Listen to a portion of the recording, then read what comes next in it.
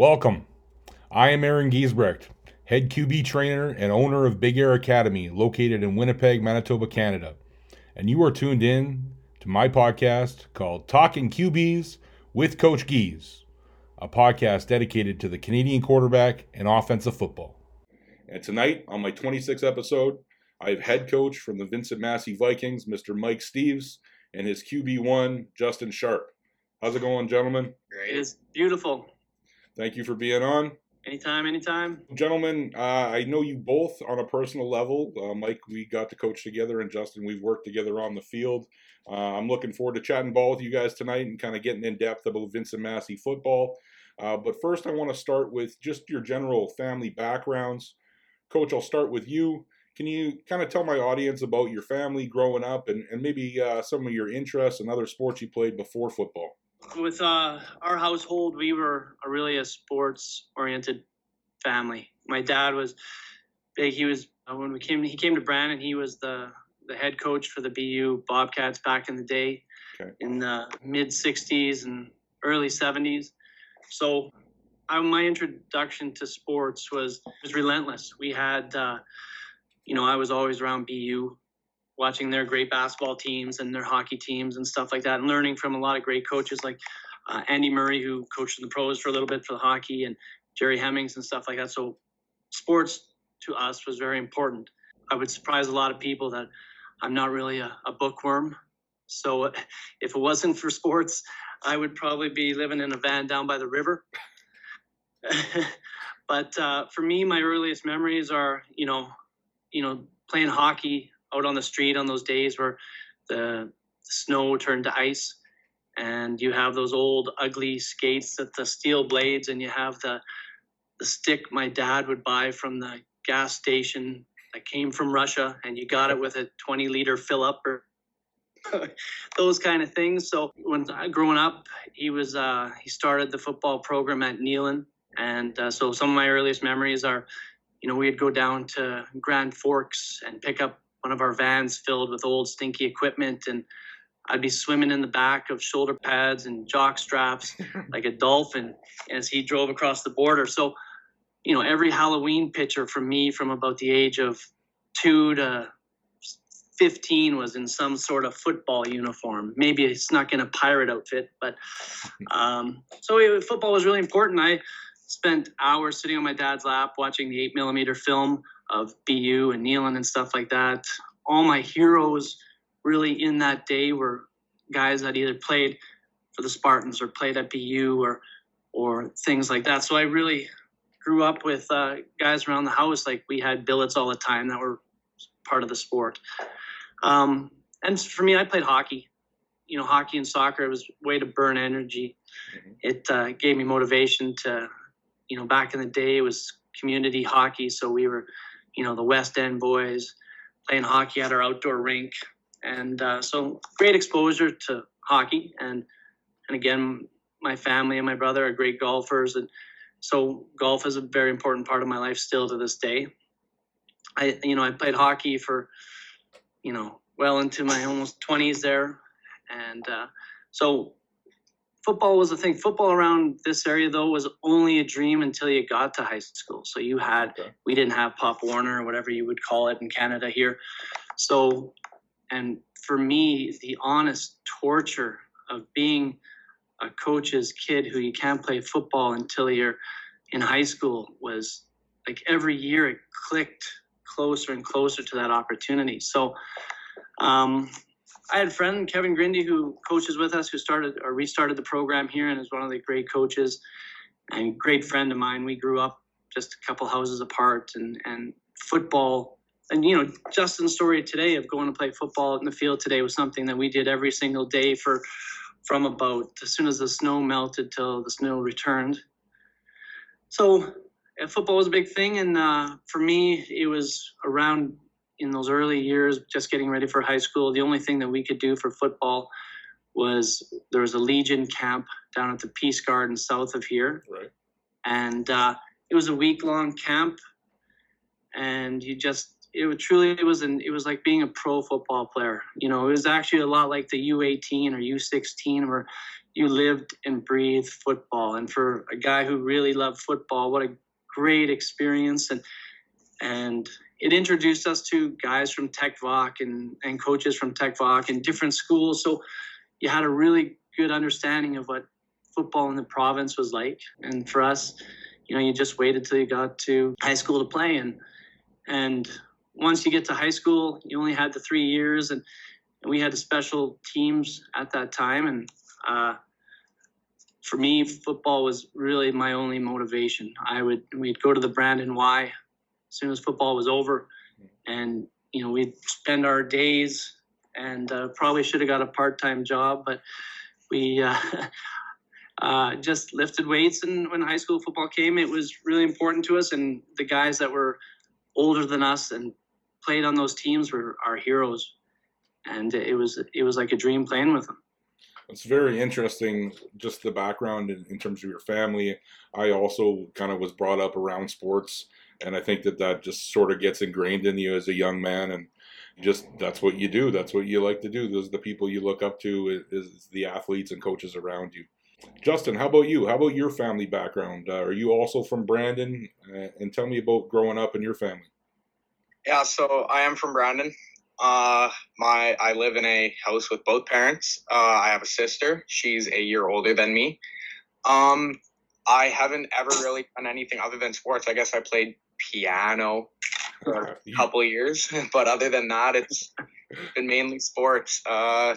I did mini Spartan camps, so that's like volleyball and basketball. I started football at the age of 8. We were walking through the mall, and my dad saw the wife football sign up, which is pretty much like the house league football in Brandon. Okay. And he asked me if I wanted to sign up, and I talked to Brady Dane, and he signed me up. That's where I got started. My first coach was Kevin Dirksen and Gavin Young.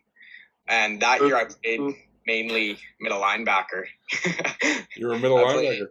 Yeah, I was a middle linebacker that year for the most part. And okay. I mean, if you know Mr. Dirksen, when you play on his team, you play everything, but that was my primary position. And then my second year is when I got into quarterback, so I would have been 9, and that was with Ray Everett.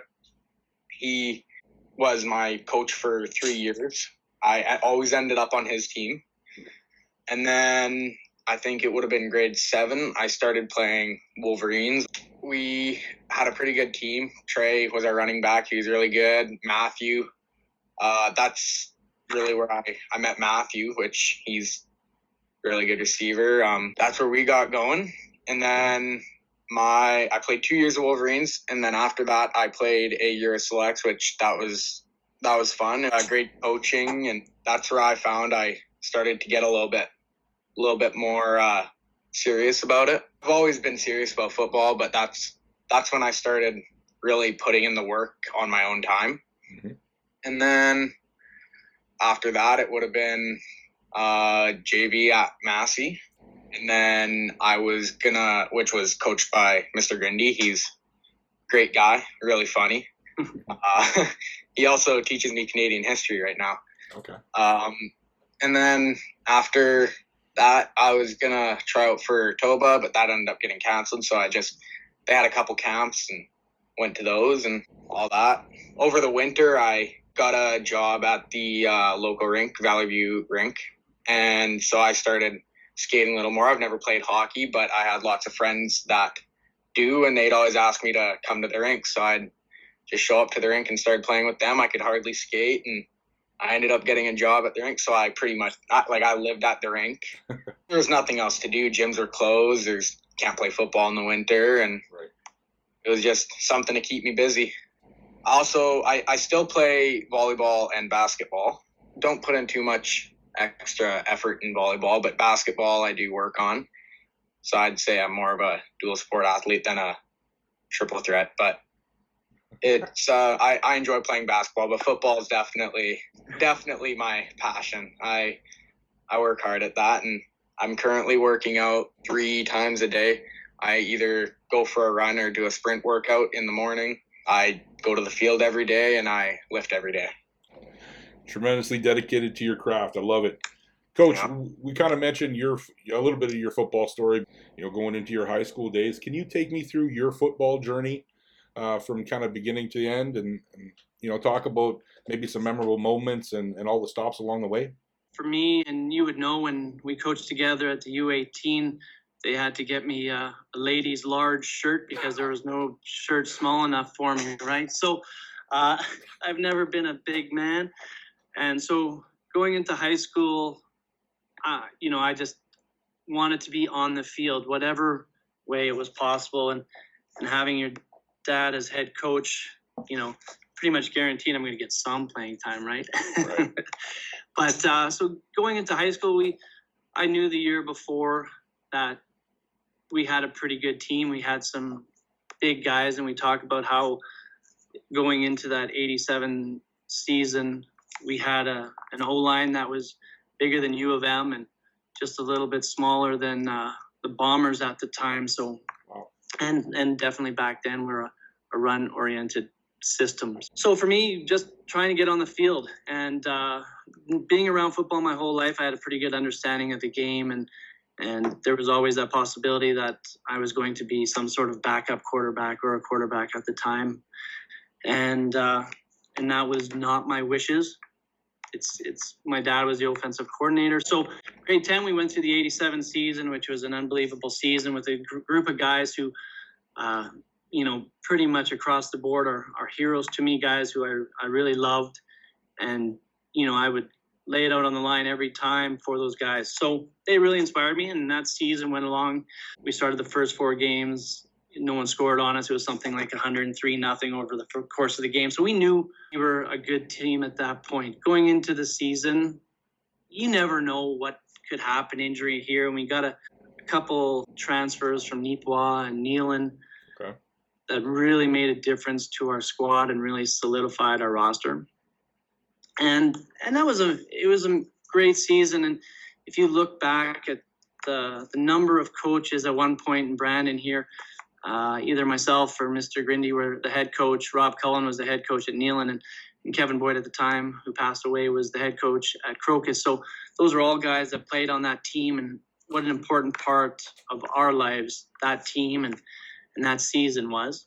We talk about it so much. It's if we lost that final game, we'd still talk about it because that team was a bunch of great guys, and you hate to think that a championship is what brings us together, but we've talked a lot about it over the last couple of years being put into the Football Hall of Fame, but I rarely remember anything about some of those games, but I remember the bus rides and the camaraderie between us and the friendships that I still have, and we coach with a bunch of those guys, and so that was a really important part for me.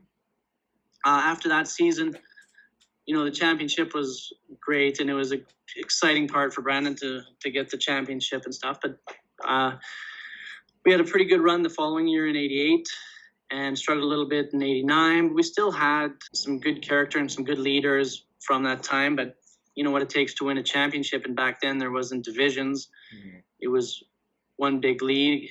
I played a defensive half for most of my high school career. And whenever times were desperate, I would play quarterback. Truthfully, my greatest moment as a quarterback for our Crocus team, and I'll tell you one thing, I played a lot of JV football.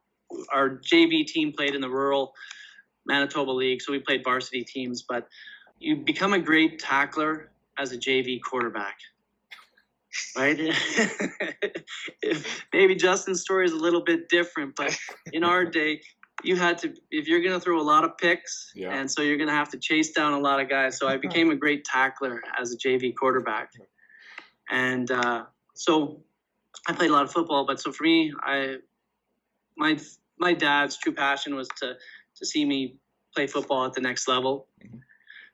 And, I was still pretty small. I was probably 5'10", 170 when I graduated from high school, and was lucky enough to go down to UND and spend a year there.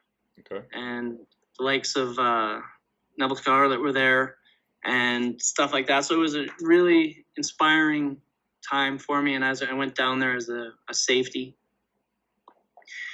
And, my couple great stories from there is the difference between Canadian American football is one of the first practices. I'm a naive young guy who the coach says, we need someone to return punts. And I was like on the field. Yeah. And punter hammers this beautiful spiral, 60 yards. It's the guys are coming down the field and I'm trying to catch the ball, and I keep looking, but these guys aren't slowing down. These guys are hunting. And I'm adjusting, and catch the ball and get ripped instantly, kind of spin off that, get ripped again, When I get up out of this pile, my helmet's on backwards, and I'm probably crying a little bit, and our defensive back coach comes up to me and says, "This is America. They don't give you 5 yards." So it's a different game, and defense for us is when you get into, you're no, the yard isn't there. So, when you're playing press as a corner, it's a different game. You're right on them. So it was a neat experience for me. And then they had a great coach there, Roger Thomas, and he suggested that I wanted to play football. So I transferred to a smaller university just south of there, Mayville State. Yep. I talked to the coach, and they were looking for some receivers. And I went down there, and the rest is history. I played 4 years as a receiver, and I kicked field goals. Whenever they needed someone, I played safety. I was a dude who just wasn't a great football player, but I worked extremely hard in the off season, and I wanted to be on that field. So I was special teams. I was, at one point during a couple of the seasons, I was in the top 8 for tackles because I was on punt return or punt coverage and kickoff coverage, and I played a few positions on defense. So to me, I wasn't very good. I was a jack of all trades kind of guy who could just show up and fill a spot mediocre.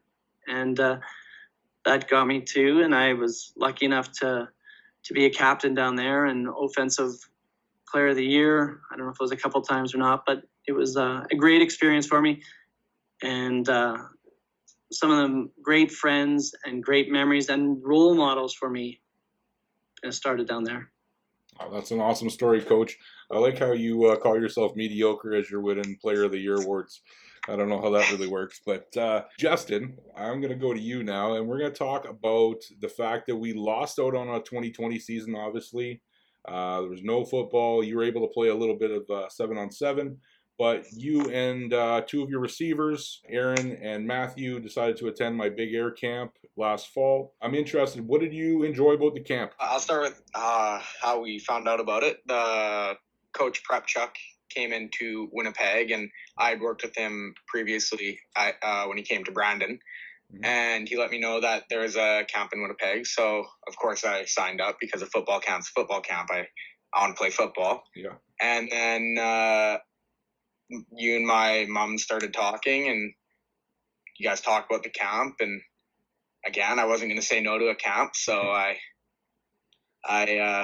signed up and brought along Matthew and Aaron, who are very good receivers. They're both very fast, great route runners, and great hands, and very consistent receivers. I love playing with them. And then we got to the camp, and that's where I noticed my form's a little bit off, and started fixing it.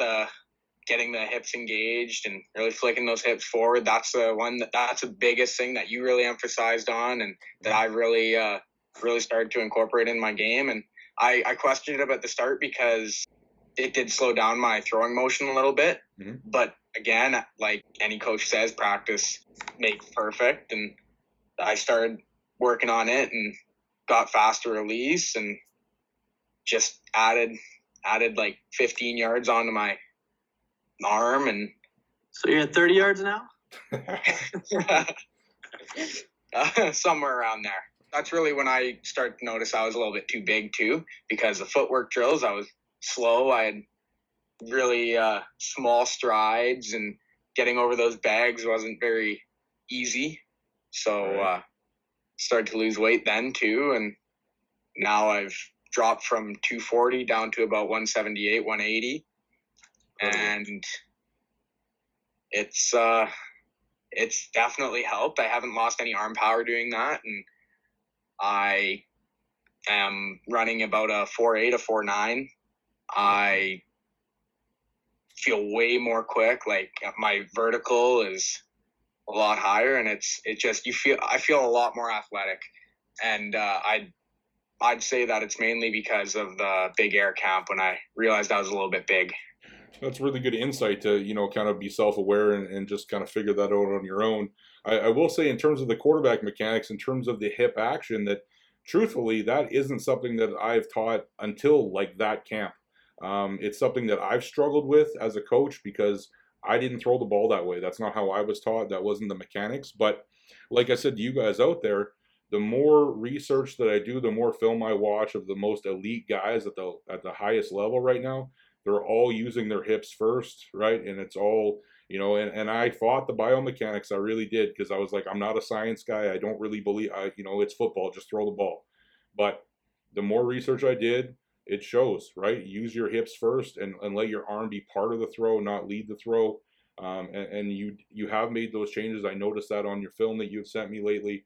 So your technique is looking awesome. And obviously, trimming some weights and getting in better shape is going to make you that much better.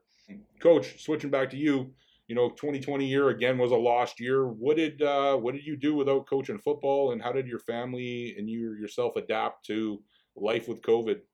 It was quite a change. It was one of those things where the family realized they like me coaching. Yeah. They don't want me home at 4.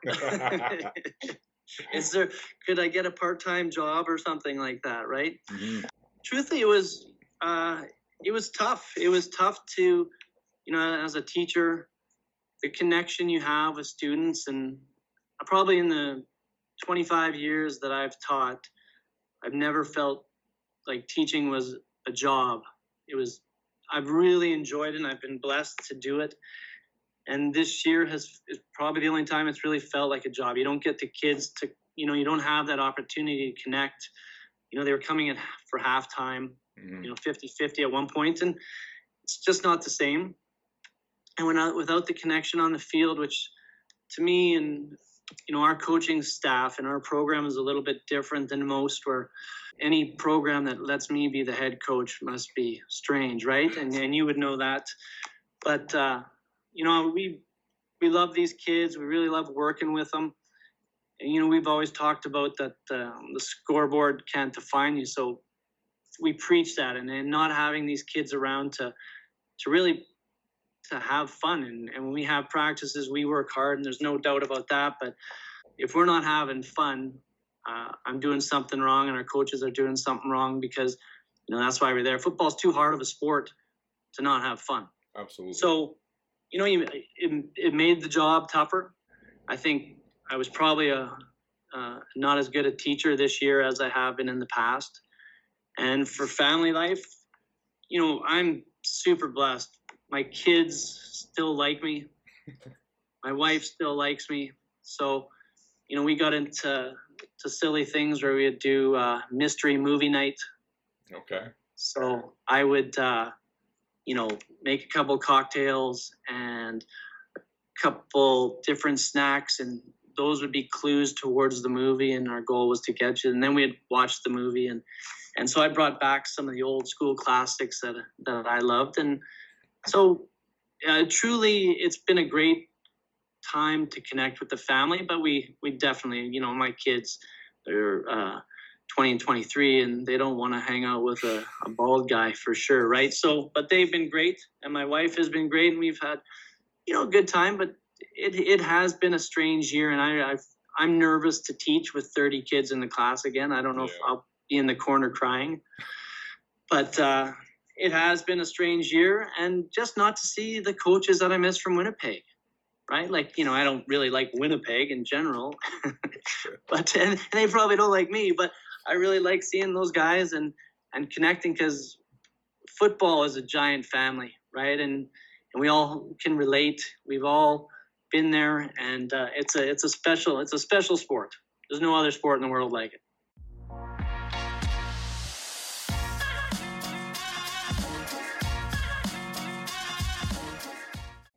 Back at it with second quarter action with head coach Mike Steves and his QB1, Justin Sharp.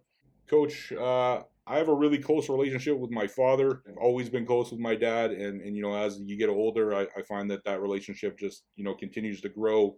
I'm really proud of that relationship that I have and grateful that I have my dad in my life. I know you had a really close relationship with your dad, pretty big person in Brandon, Doug Steves. Can you tell me about your dad and maybe what he meant to your community?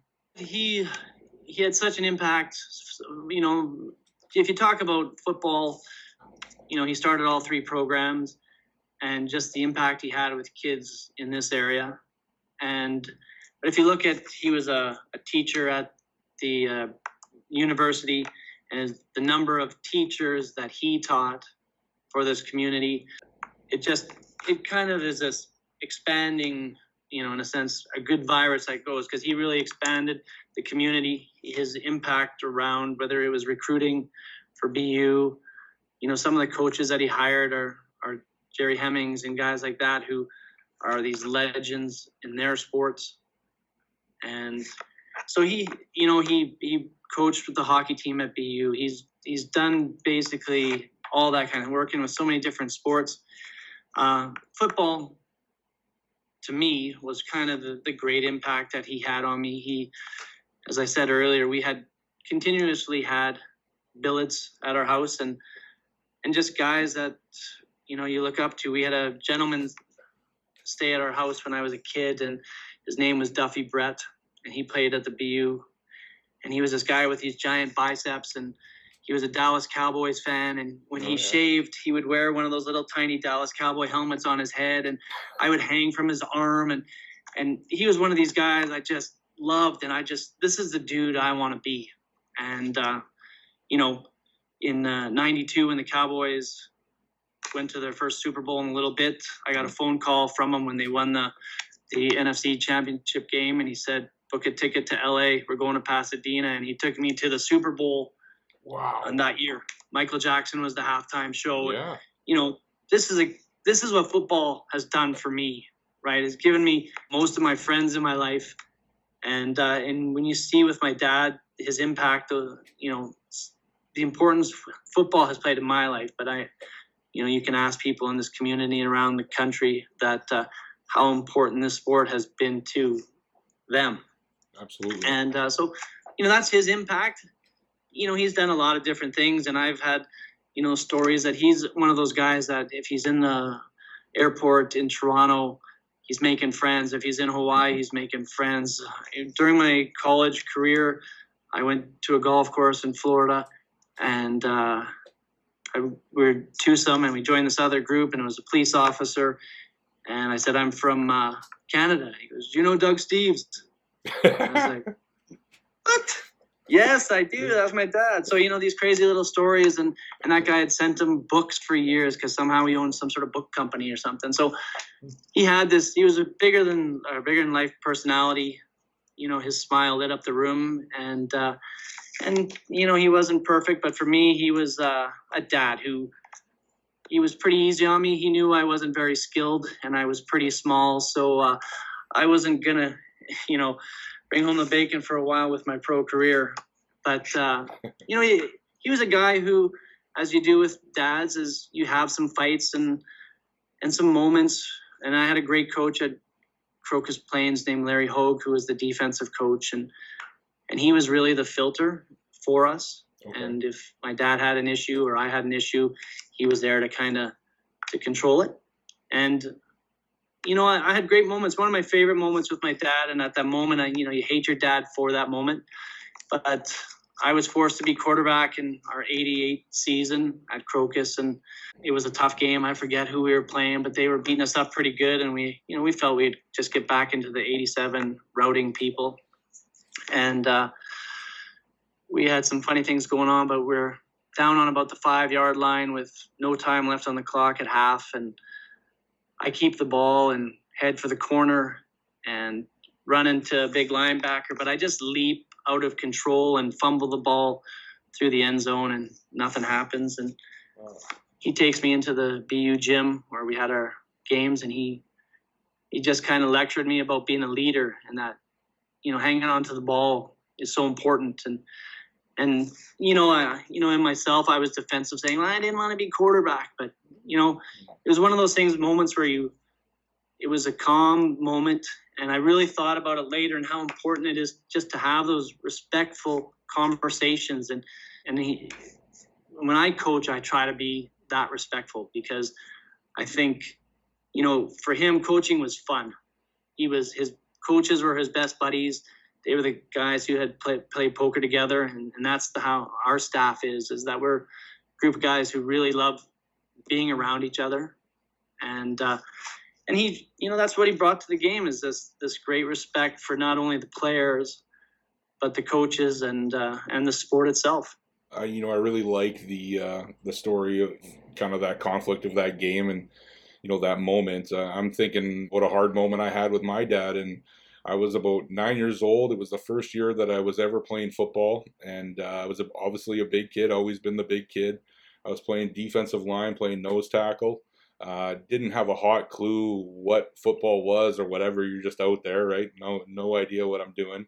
Apparently I was half decent, but I didn't feel like it. And our coach was a former CFL guy, Dan Hucklack. So he would condition us at the end of practice. And I definitely did not like the running at the end of practice. And I remember after one practice, I can't remember, for whatever reason, we ran a lot of wind sprints, and me and my dad were on the drive home, and my dad was kind of helping coach. My dad wasn't really a football guy to start, but he was just around with me at practice. So he ended up becoming the team trainer and then kind of helping with the defense, just because he wanted to be out there with me. But I remember this drive home, and I was, complaining about all this running, and I don't like this, I want to quit, and all that kind of stuff. And I remember him saying to me, you know what, Aaron, if you want to quit, you can, that's okay. He's like, but I'm going to continue to go to practice and honor my commitment. And that moment stuck with me forever.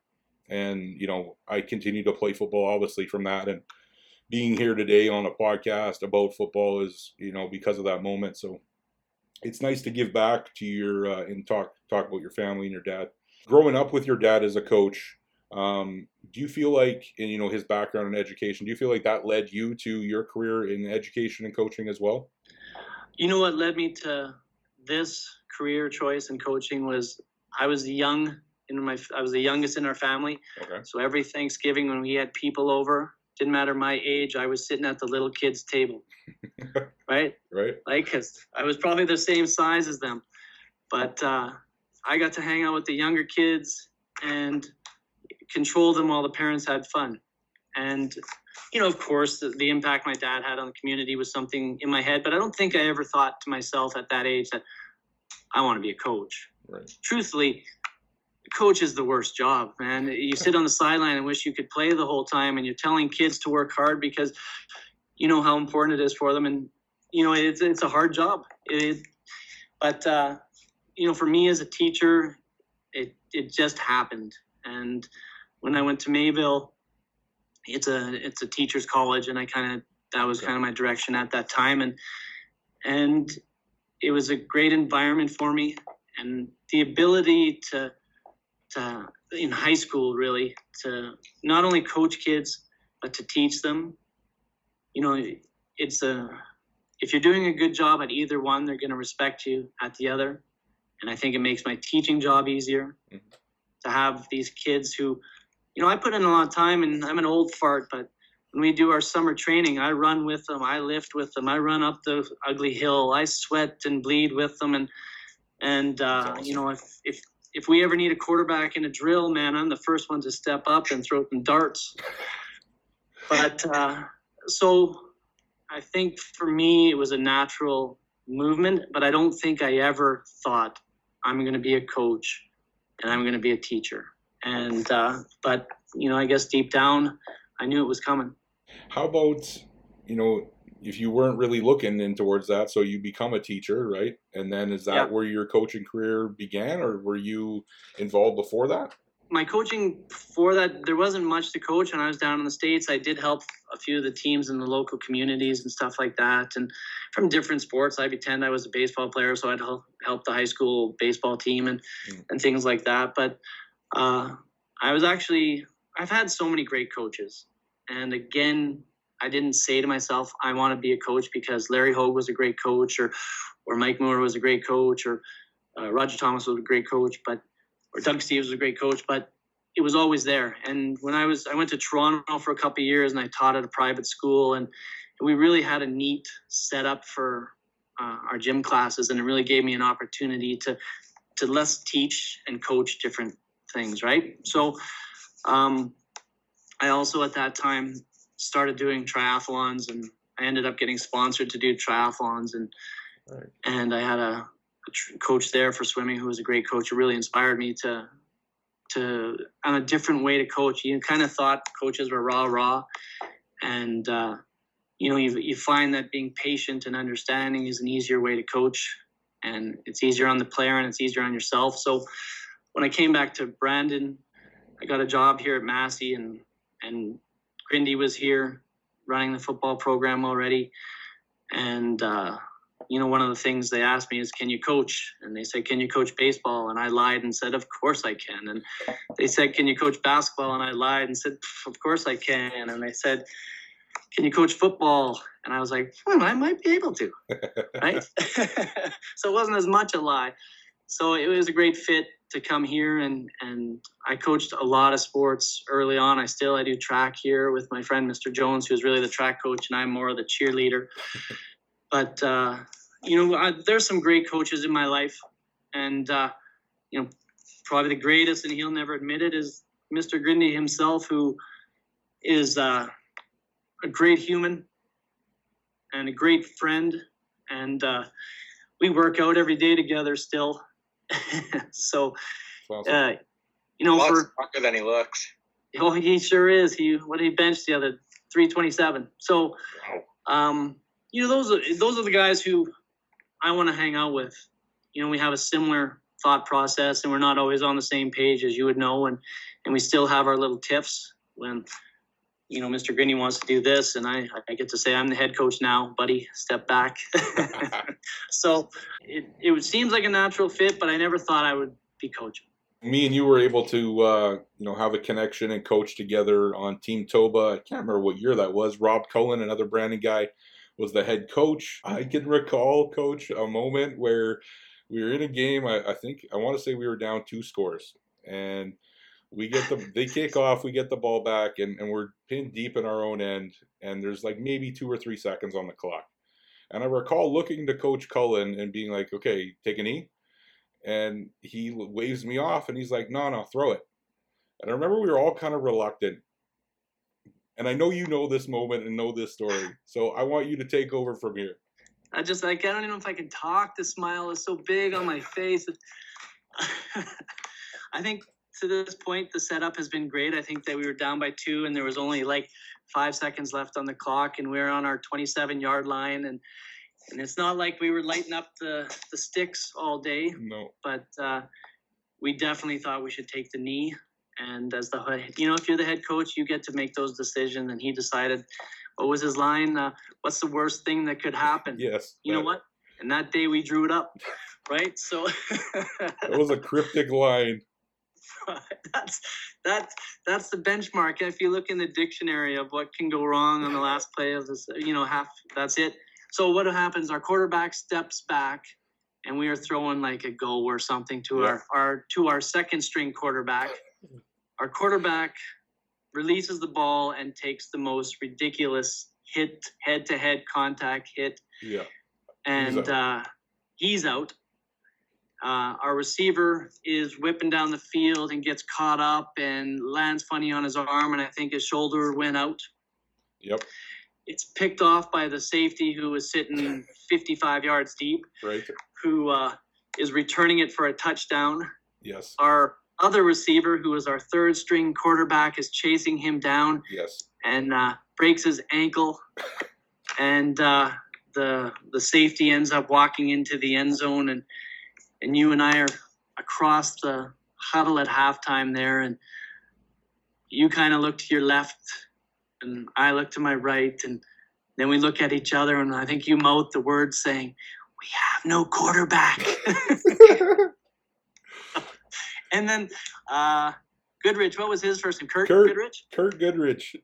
he must have read our lips or was Yeah. standing close to you. I forget the scenario there. He just said, Coach, I got this.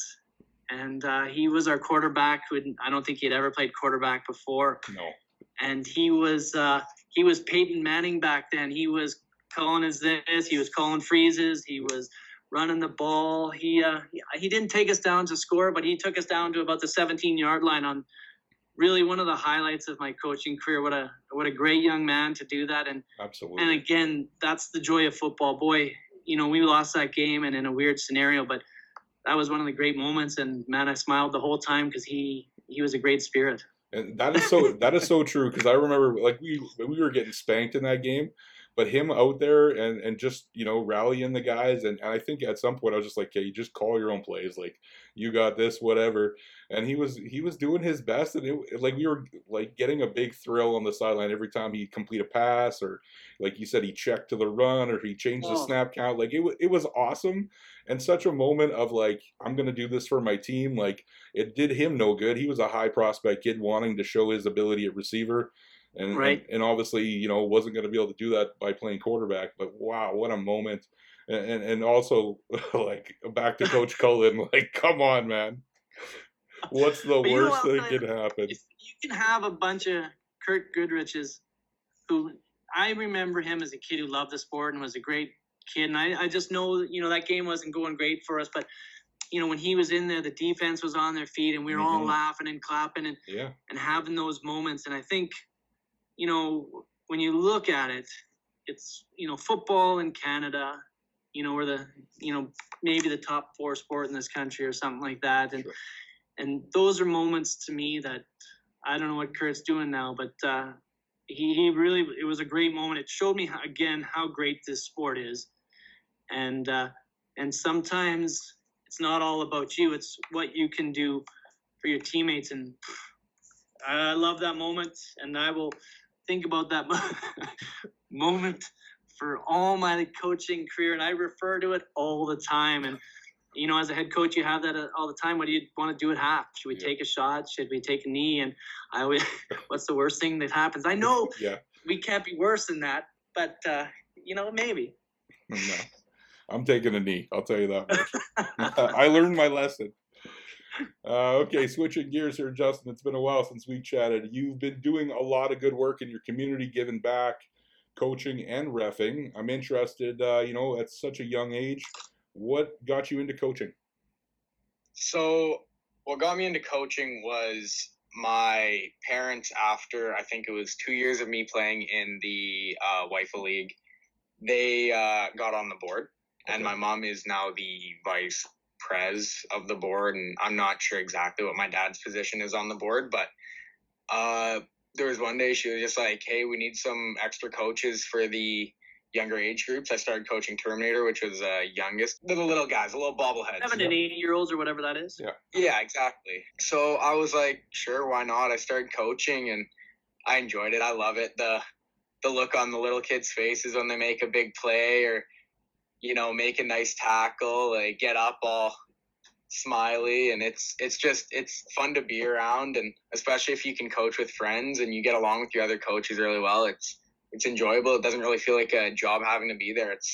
It's fun, and coaching definitely helps me with my own game. It's not necessarily my skills, but as a leader, I as a quarterback, you're obviously the leader of the offense, if not the team, and a lot of eyes are on you. But when you're the coach, you're even more of a leader.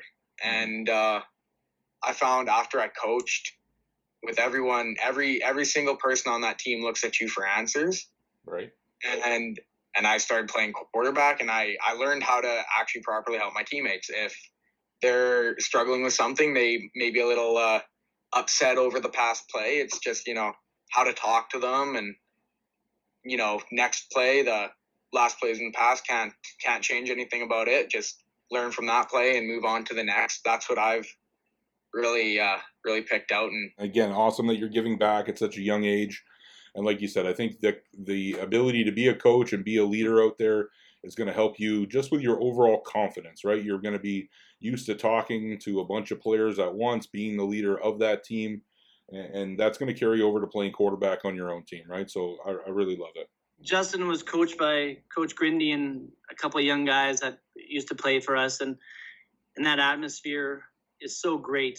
And I think if you look at our youth football program or in Brandon here, is I think something like 90% of the coaches are Massey alumni. And I think it's a testament to Mr. Grindy and how he had this program really running. And the game is the game, and you can't control much about it, but the way you treat people and the way you have fun. And he asked Justin, just talking about you can have fun with those coaches, right? And as that environment really breeds coaches, and I see it all the time that kids want to come back and coach with us. And it's not necessarily that we're great coaches, but I think we're pretty good guys, and we have a lot of fun, and it's a pretty relaxed atmosphere. And as long as you're doing the best you can, that's all we can ask for you. And I think you see kids like this who see that we're having fun coaching, and I think that's a positive impact on them, and that transcends again. And because my father and Larry Hogue were great coaches to us, and this is just this kind of trickle effect of making our community better. And we have great coaches in Winnipeg that have that same effect on kids and stuff like that. And I think that's so important for us. And I'm really proud of our program and the kids that come out of it and coach elsewhere. And that's a great part of this career. There's a couple things that you've mentioned that I'm just kind of going to put together here, like talking about the atmosphere that you guys have created at your minor level and also within your own team, talking about being good guys and, people generally liking you. And also the fact that you mentioned before about, we put in so much time and effort to this game that you want to coach with people in a circumstance that you enjoy being there, right? Like we put in a lot of time, so you don't want to be, upset or disgruntled daily about the people you coach with or the program you're with or whatever, right? So I think those are really great points and really true to what goes into making a successful program, right? You want your players and your coaches to have a good time and enjoy themselves and love football. And I think you've created that in Brandon. So great work, guys.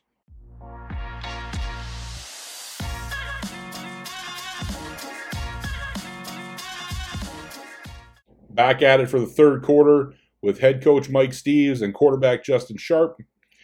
So, guys, I was able to coach for the Vincent Massey Winnipeg Trojans in 2012-2013. I'm just kind of interested in your perspective on this. Do you dislike that you share the same school name as a Winnipeg team? Do you feel forgotten out in Brandon? I don't think about it too much. It's kind of funny because I'll be talking to kids from Winnipeg and they'll be like, oh yeah, what school do you play for? And I'll just, casually say Massey, because when you're talking to somebody in Brandon, Massey means Massey Brandon. Right. And they'll be like, really? I thought the QB at Vincent Massey is so-and-so. And then I'll be like, no, that's Vincent Massey Winnipeg. So it definitely makes for some awkward conversations, but it's not the biggest deal in the world. Okay, Justin, how about you take me through your 2019 JV season? Okay, so it was a fun season. We had a great group. I loved every single kid on that team, and it definitely made me want to work harder. Everyone was pretty motivated and never ever have issues. If I want to go to the field and throw the ball, I always have a receiver that'll come with me and run routes. Everybody wants to get better. Everybody wants to play well. Everybody enjoys the sport. And the bus rides, those are fun. Those are definitely something that I'll never forget. We went 7-0 that season. If you ask Mr. Grindy, he says that doesn't matter. He doesn't like talking about our record. What he likes to talk about is a great group of kids. Everyone on the team was a great athlete, great character, fun to be around. We never really had any team drama. We never had any. We didn't have groups of the team. We were all just one giant group, if that makes sense. So, guys, what I'd like to do is if you guys could screen share right now and pull up some passing plays, some passing concepts from that 2019 season, I'd love to see some of your work. Sure. Here's a first play. I think Justin suggested, of course, it's a touchdown pass. It might even be. Is this your first touchdown pass as a high school student, Justin? It was second play of the game, so yeah, second play of the first game. It was a horns concept on the left, so it was wide receivers running a sluggo, and the slot back is running a wheel. And we had, I think it was Aaron Passaporte at wideout and Matthew at slots. They switched positions there for one play, and I'll let you play the clip and you can see what happens. I'll give you a quick rundown here. Is Mr. Grindy coached in the Rural Manitoba Football League, 9-man, for numerous years, and is quite a wizard at the 9-man concepts. So he's a unique character. Mm-hmm. Probably he wouldn't admit it, but probably my best friend, and I'm probably his fifth or something like that. But so he really came into the season really wanting to, confuse some offenses. So he really put a lot of motion and different concepts into it. So it's a unique looking 9-man system. But okay. We'll let this play run out to begin. Here we go. Fun offense to run too.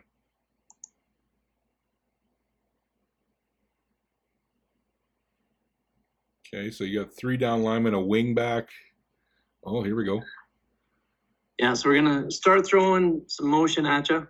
Okay. Oh, Max Pro. Yeah. So basically a scissors concept, right? Almost. It's like a little rub route underneath that turns vertical after. So how does your wideout run this route? He runs it underneath the wheel because technically the sluggo is the first read on this play down the seam. So when you say sluggo, just because there's obviously different ways to look at this, is that go like up the seam for you guys? If you guys are running a sluggo, it doesn't go slant fade? Because some people call that a sluggo. Yeah, no, it's up the seam. It's up the seam, okay.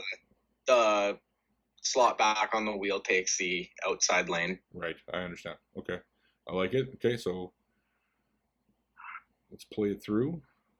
Yeah, so the wheel comes behind that slant. You could have thrown to either guy.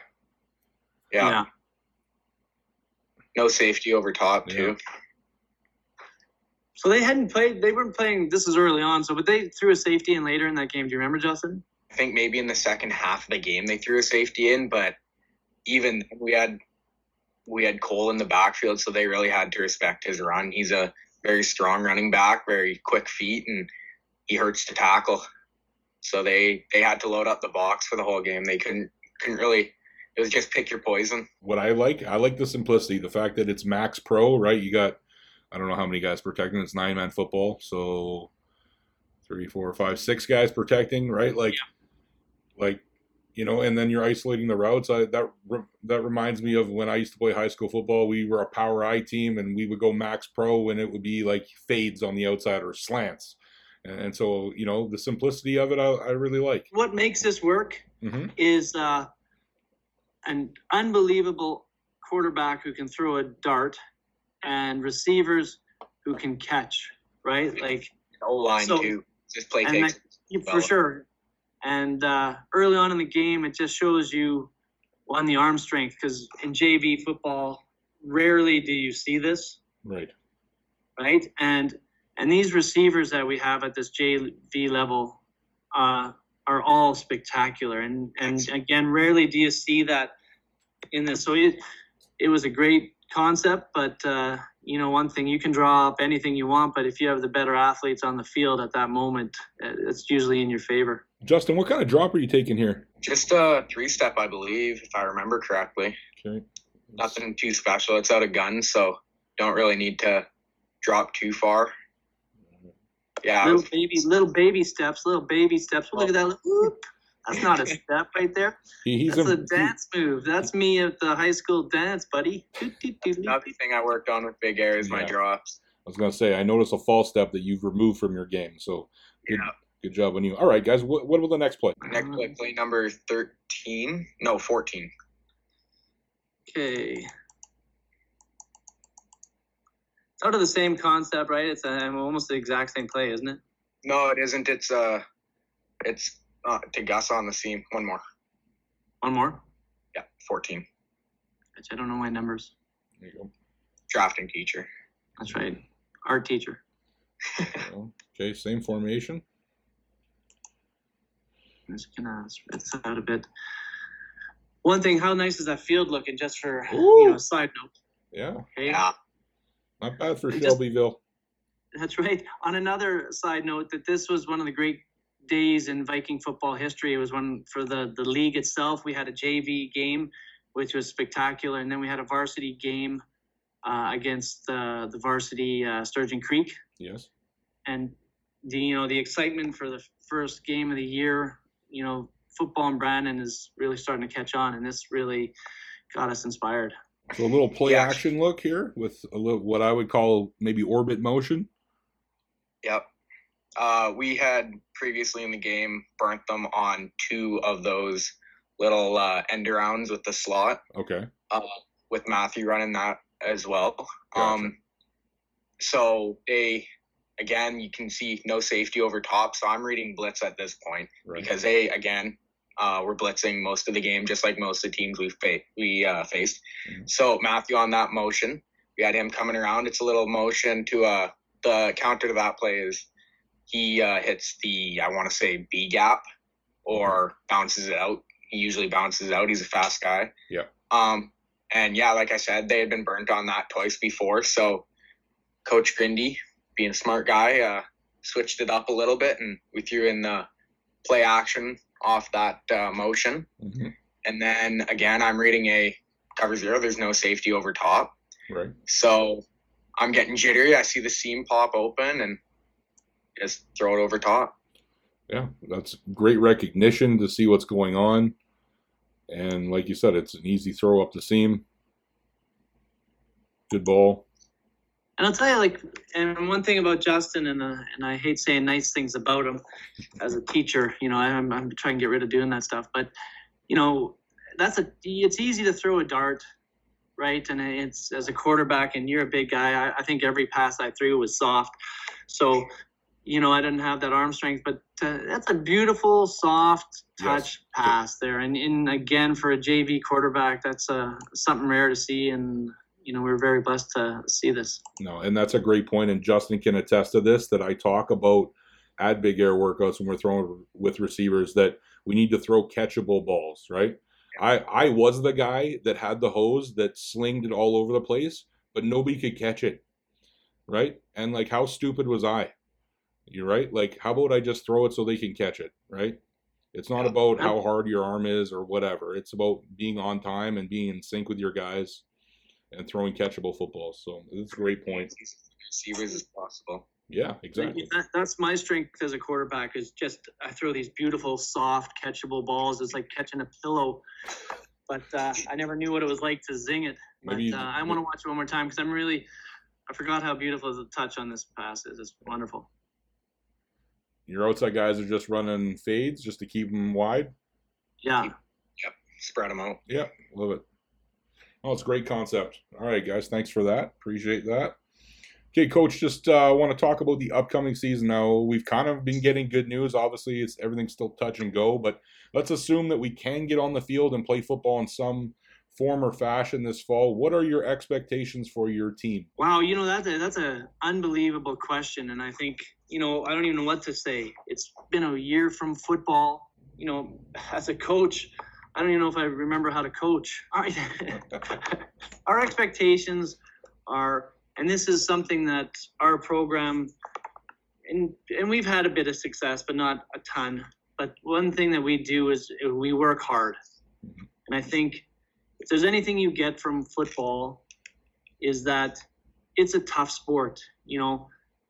My kids were lucky enough to play hockey, and they would play, and they were on some of these travel teams and stuff, and they would get 3 practices maybe per game or something like that, but in football, we're putting a lot of time in for little reward. And when I talk to my parents at the start of a season, I say, you guys are ridiculous, right? You're going to have your kids practice all this time, and there's guaranteed of maybe 8 games. The reward is the game, and I go back to, and I think it was Brian Urlacher who said, the guy said to him, it must be nice to play football and get paid $11 million a year. And he looked at the reporter and said, they pay me to practice. The games are for free. Right.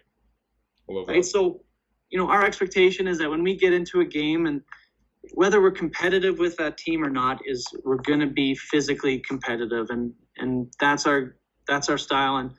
And we have some skilled players, and we've always had some skilled players, but we're known that we're going to be relentless. We're going to work hard, and we're only going to get better when we get into that second half, and that usually works in our favor. And I think for us, we're really proud of the effort our guys put in the off season and in the season. And I think, when you look at these guys, and they're scrawny little guys who stick their nose in there and get dirty, and that's what makes football so special, right? There's we're worried about these kids and concussions, and we should be and stuff, but we also, football isn't just concussions, and it more than anything is that, I wasn't a great student in high school, and football kept me there. I wasn't a great student in university until my coaches said, you better be, right? Not to brag, I ended on the dean's list or something like that, but I couldn't have done any of that without football. The opportunity to play football is so important. Our expectations, we can't control it. Effort and attitude is all we got.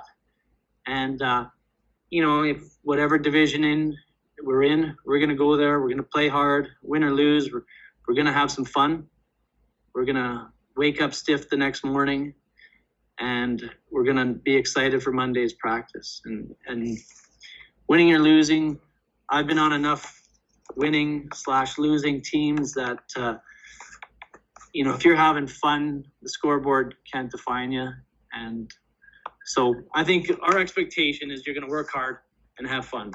And I'll stop talking. I like how he says that, because I can definitely say from personal experience, preseason workouts, they're killers, and we're 4 nights of the week, I think, and about 2 hours each time, except for hill runs are about an hour and a half in the mornings on Fridays, if I remember correctly. And Kool-Aid Jammers, baby.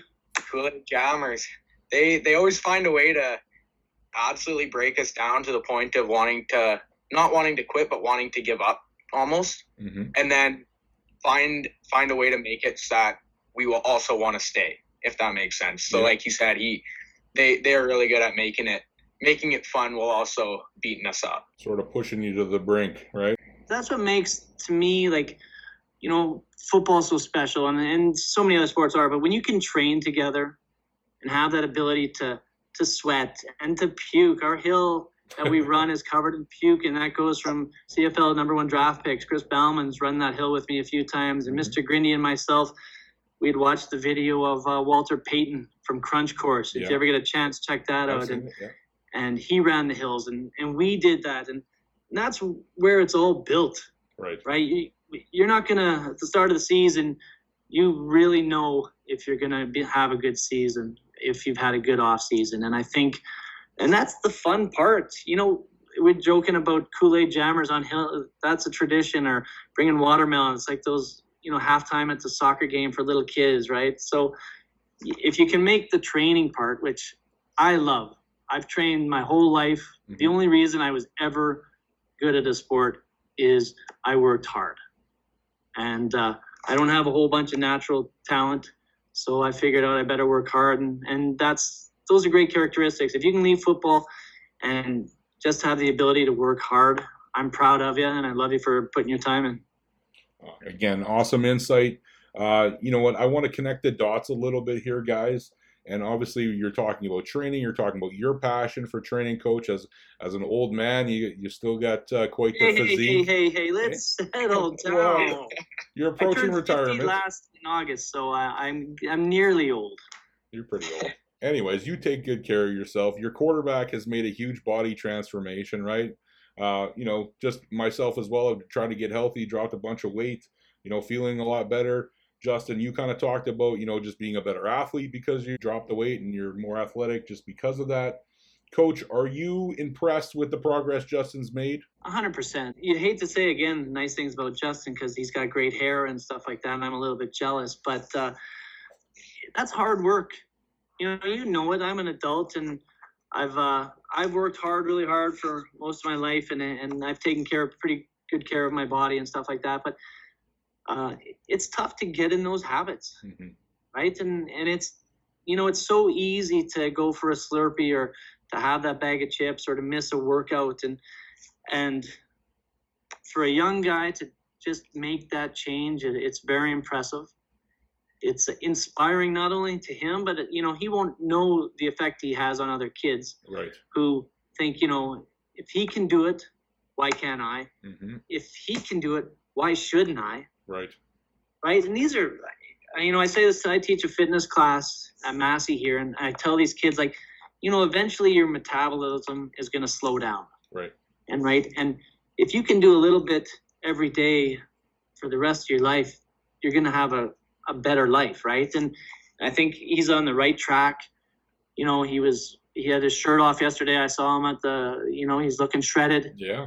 It's one of those things where there's so many benefits, not just for sports, but for life in general, and the ability to do things a little easier. And I'm so proud of you for taking some weight off. And again, the challenges it takes. It's definitely tough, yeah. So speaking of that, Justin, because like I said, I'm kind of going through it too. I've lost about 70 pounds, but I'm still far away from where I want to be, and it's a daily grind. I have to be dialed in, and it's not easy. I was able to drop a bunch of weight in about 9 months, and for the last maybe 4 or 5 months, I've been kind of stuck in a window of 10 or 15 pound range where I'm not making much progress, but can you speak about just the discipline it takes to be dialed in with your diet? And you talked about training 3 times a week. Oh, it's definitely not easy.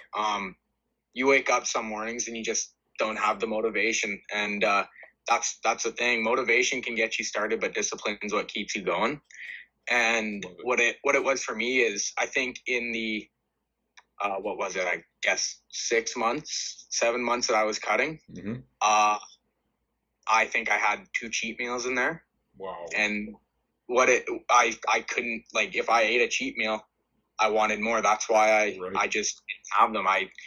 You just have to take away the thing that make you want to break your good habits, if that makes sense. No, it makes perfect sense. It's hard. It's definitely not easy, but it's 100% worth it. So we're both super proud of you and the progress you made. Honestly, dude, the footage you sent me a couple months ago was like a different quarterback. Okay. And I'm really impressed. You've also made, progress with your mechanics, but it all comes together when you're a better athlete and when you're confident in yourself and your abilities. So again, awesome work. Geezy, I love you, man. I think you're awesome. Super proud. 70 pounds is an unbelievable feat. Thanks, buddy. And I think, I never got to tell you how impressed I was when you were the offensive coordinator those years. Right, you really changed the way I coached. You really, inspired me to be a better coach. And this motivation that you've got to lose the weight and stuff is, you're gonna have those sticking points. But change it up. Yeah. Be patient. It's a long race, man. When you get to my age, man, you realize you're maybe just halfway.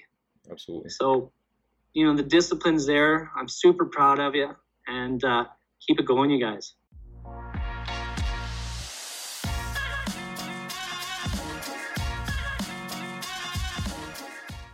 Back at it with the fourth quarter with QB Justin Sharp and head coach Mike Steeves. So, gentlemen, we got some really good news on Monday. There was a CFL vote for potential season. Seemed like the vote went well. Good news. It looks like we're headed into the direction of having a season starting in August. Justin, you mentioned before when we were talking off air that you're a pretty big CFL fan. Are you excited for the return? Oh yeah, I'm very excited. It's been tough not having football on TV to watch. Even it just seems like an extra long off season, honestly. You're just waiting for that first game of the season and waiting for it to all get rolling, and then once it gets rolling, you're just waiting for playoffs, and then I can't wait for it to start up, because that's not only is it fun to watch, you can watch great quarterbacks do what they do and pick things off from them and start adding that to your game. Absolutely. And talking about quarterbacks, in your opinion, who do you think is the best CFL QB right now? I don't know who I could say the best is, but I'd say the most promising would be Fajardo. And it hurts me to say, I'm a Bombers fan for sure. Right. Have been my whole life, but whenever Fajardo steps on the field, it's always a threat. It's scary watching him run the offense because they can score at any time with him on the field. He's so versatile. You could get three guys coming through the line, and next thing you know, he's outside of the pocket making a 40-yard throw down the field. And even in the playoff game where he had a couple, I think torn obliques or pulled, I don't know what it was, strained, I don't know. Yep. He was still throwing like an elite quarterback in the league, and he's young. He's only up from there. No, and I think that moment of him toughing out the injury and playing through it was pretty telling of the kind of quarterback he is. So I think that's a great answer. Mike, are you? How do you feel about the CFL coming back? Are you excited for the Bombers to defend their title finally? I just like kind of riding the coattail of not having to defend it, just bragging that it's been a couple of years of it. I really love that kind of concept. So getting back into the season makes me a bit nervous. But no, for sure. And I'll tell you, when the NFL played during the COVID time, that was maybe my happiest time. And that's sad to say, but it's a hug from your mom or something like that. Watching that football just made things right. And to have the CFL back and for the country to start opening a little bit, is really a great moment. And I think I was really disappointed that the NFL didn't step up and give the CFL their $50 million and just say, run it, boys, and let's see what you do. Mm-hmm. It's such a great sport. To have the Bombers back and to have them the Grey Cup champions and defending it I'm really excited for the season, and I'm hopeful for them. Okay, guys, switching gears a little bit, let's talk about some NFL news, some current events. Mike, you're a big Cowboys fan, as I would call you. I want to ask you, what's the state of the franchise? Is Dak worth the big contract? Whew, that's a lot. Do you have another hour for me to just get into it? You know what? You can never say someone's worth that much money. When he was playing as good as probably any quarterback in the history has ever done. It was an unbelievable start to his season. I think the thing I like about him most is he seems to be a good guy. Mm-hmm. You know what? Everyone bugs Tony Romo, but I really thought Tony Romo was a spectacular quarterback who wasn't very tough. But I think Dak is a tough guy. He's a role model. I think he's a guy who I get fired up when he gets fired up. And, is he worth the money? Probably not. Franchise itself, when Jerry Jones is in charge, who knows? I saw the Cowboys win the Super Bowl in Pasadena, California. Michael Jackson was the halftime show. I can never, ever complain about how the Cowboys are doing. I do, but I shouldn't, because that's as good a moment as a kid could ever have. And so I love them. Go Cowboys, and they'll be all right. Okay, Justin. There's been, obviously there was a bunch of QBs drafted this year, and there's a bunch of potential QB competitions coming with young guys and veterans. So, there's in San Francisco, Jimmy G is probably going to compete for his job with Trey Lance. In New England, Cam Newton's probably going to compete for his job with Mac Jones. And kind of the one that I'm most intrigued about is in Chicago, where Andy Dalton is going to compete with Justin Fields. So, I know you've talked about liking Justin Fields. What is it about him that you think is, makes him a good quarterback? His versatility on the field you can never just stick to one part of his game. You try to sit everyone back in zone, and he'll take off running. You try to man up and, blitz on the outside, get pressure. He's gonna beat you outside. But he can sit in the pocket and launch the ball too. He has a strong arm and very calm under pressure. And I've been, kind of keeping not a close tabs, but keeping a watch on him since his Elite 11. Right. In high school, his Elite 11 camp that the Nike opening holds, and right. Ever since then, he's just always amazed me at his arm talent and his leadership on the field, and he can do whatever he wants to do on the field. I'm a Steelers fan, and he sort of reminds me, he's a better version of this, but he sort of reminds me of a young Ben Roethlisberger in the sense that, please. Yeah, come on, hear me out here. Well, He can extend the play. He likes to hold on to the ball forever, but nobody can tackle him, right? Like, and that's Justin Fields. Justin Fields is obviously a better athlete, more of a runner, but come on now. We had to hear about your Cowboys. I can talk about my Steelers, okay? Oh, I have a little bit of throw up in my mouth. Oh, Swallow he's it. like Roethlisberger, please. Come on, man. All right, guys. Unfortunately, we're getting kind of to the end here. I always like to ask the guests, who is your favorite player and why? Justin, I'll start with you. Ooh, that's a big question. I'm gonna say probably Russell Wilson. Okay. Again, just his versatility, leadership. He always seems to stay calm. I mean, last year he kind of started off strong, fell apart a little bit, but he got back on his horse, and it's just his throwing mechanics too. You know, you'll see Patrick Mahomes. Don't get me wrong; he's great at what he does, but his throwing mechanics are very inconsistent. And again, that's part of his game. It helps him with his game, but like Russell Wilson, I'd say is the opposite of that. His very mechanics and just always he almost looks like a robot on the field in a way. Not in the sense that he can't move, but in the sense that every single throw almost looks the exact same. And it's that consistency. That consistency is something that I want in my game. Mm-hmm. And I don't know. He's again another fun player to watch too. Russell Wilson is sick, and I love that you pointed out the fact that Mahomes with his mechanics is kind of not dialed in all the time, right? And that is part of his game. He's got that baseball background, but as a QB that's training, like we don't really want to. Like I see drills all the time, people posting videos of like these off-platform sidearm throws, and it just kind of makes me cringe because I'm like, man, like. I get it. We want to be good athletes. And I think back in the day, Coach, when me and you were growing up, we used to play, like, I think just cultures changed. Like, I don't know, I can't speak for you, Justin, but in terms of my kids growing up, they have a different lifestyle than I did. I was always throwing the ball and playing. So throwing the ball sidearm was something I did with my buddies, right? So it kind of became natural. Right. Now I'm seeing people train kids to do it, and it's kind of like, okay, like, just go play ball, right? But again, the huge point that you alluded to is the fact that Russell Wilson's mechanics are the same every time, and that is what you want to do with yourself. And you're moving in that direction. So he's a great choice. Coach, turning it over to you. Who is your favorite player of all time and why? Ooh, the list is long, and I think of a couple players that come to my mind. Jerry Rice, who to me was a guy who you count on, who did the work on the off season. I think of Walter Payton, who same idea, is a great, a great teammate. And you got to find some of those linebackers. I think one of my favorite has always been Urlacher, who, he looks the part. Like if you walked into a room and saw him, I would have to go to the bathroom right away. Like I just feel he's a guy who is relentless, and he played the game the way I wish I could have, and, as a 6'4", 240 and running a 4.4 or whatever he did as a freak back then, he used to be a safety. So those guys I love, the game meant so much to them and they work so hard for it. And, when they leave the field, I have a picture somewhere of Urlacher.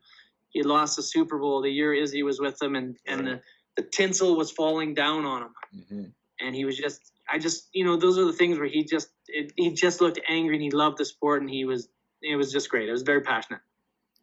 One thing that just popped up right now, you just said his name that we haven't talked about at all, that we definitely should address, is the fact that you have former NFL player, Israel Adonijah, that came out of your school. I was fortunate to play a year university with him and get to know him a little bit.